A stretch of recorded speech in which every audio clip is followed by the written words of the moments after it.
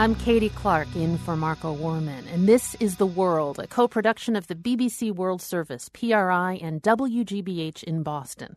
When French troops arrived in Mali last month to drive al-Qaeda-linked militants out of the north, the militants seemed to fade away, but they left their mark. As they retreated from the ancient city of Timbuktu, they set fire to a center housing thousands of priceless manuscripts. Some were destroyed, but many others survived. Now, a man thought to be the last of his kind in Mali is on a mission to save the rest of Timbuktu's rich heritage.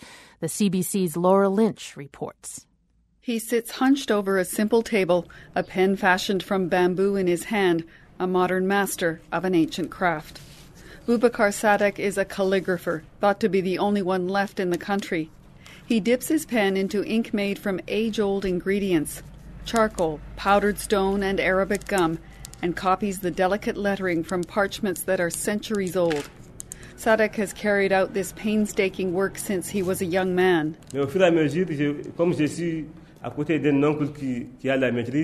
My uncle was a master of calligraphy. It started to interest me.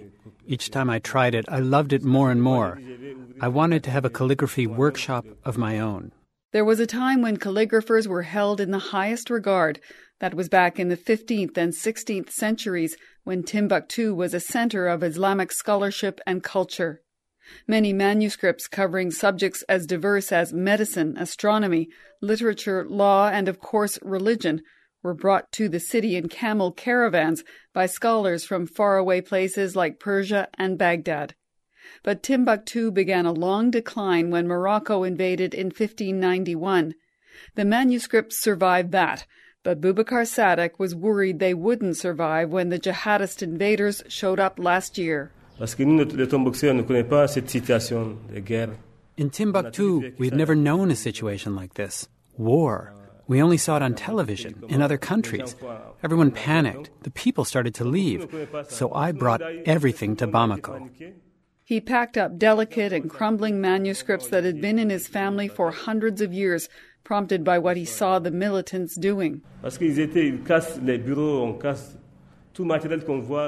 Because they would destroy people's business, anything they wanted to. People were scared, so they started to leave. Sadek wasn't the only one to go to extraordinary lengths to protect Timbuktu's trove of manuscripts. Others hid them away in caves or spirited them out of the city. Now Sadek practices his craft in a makeshift studio that sits beside a field strewn with garbage in Bamako. He revels in the exacting nature of his task, describing how he learned to use thread to mark margins and straight lines on paper made of rice. He's relieved to know most of the manuscripts in his hometown have survived, but he sees another threat. No one else in Mali knows how to do this anymore. He wants the government to get involved to help interest a new generation in this old and storied calling.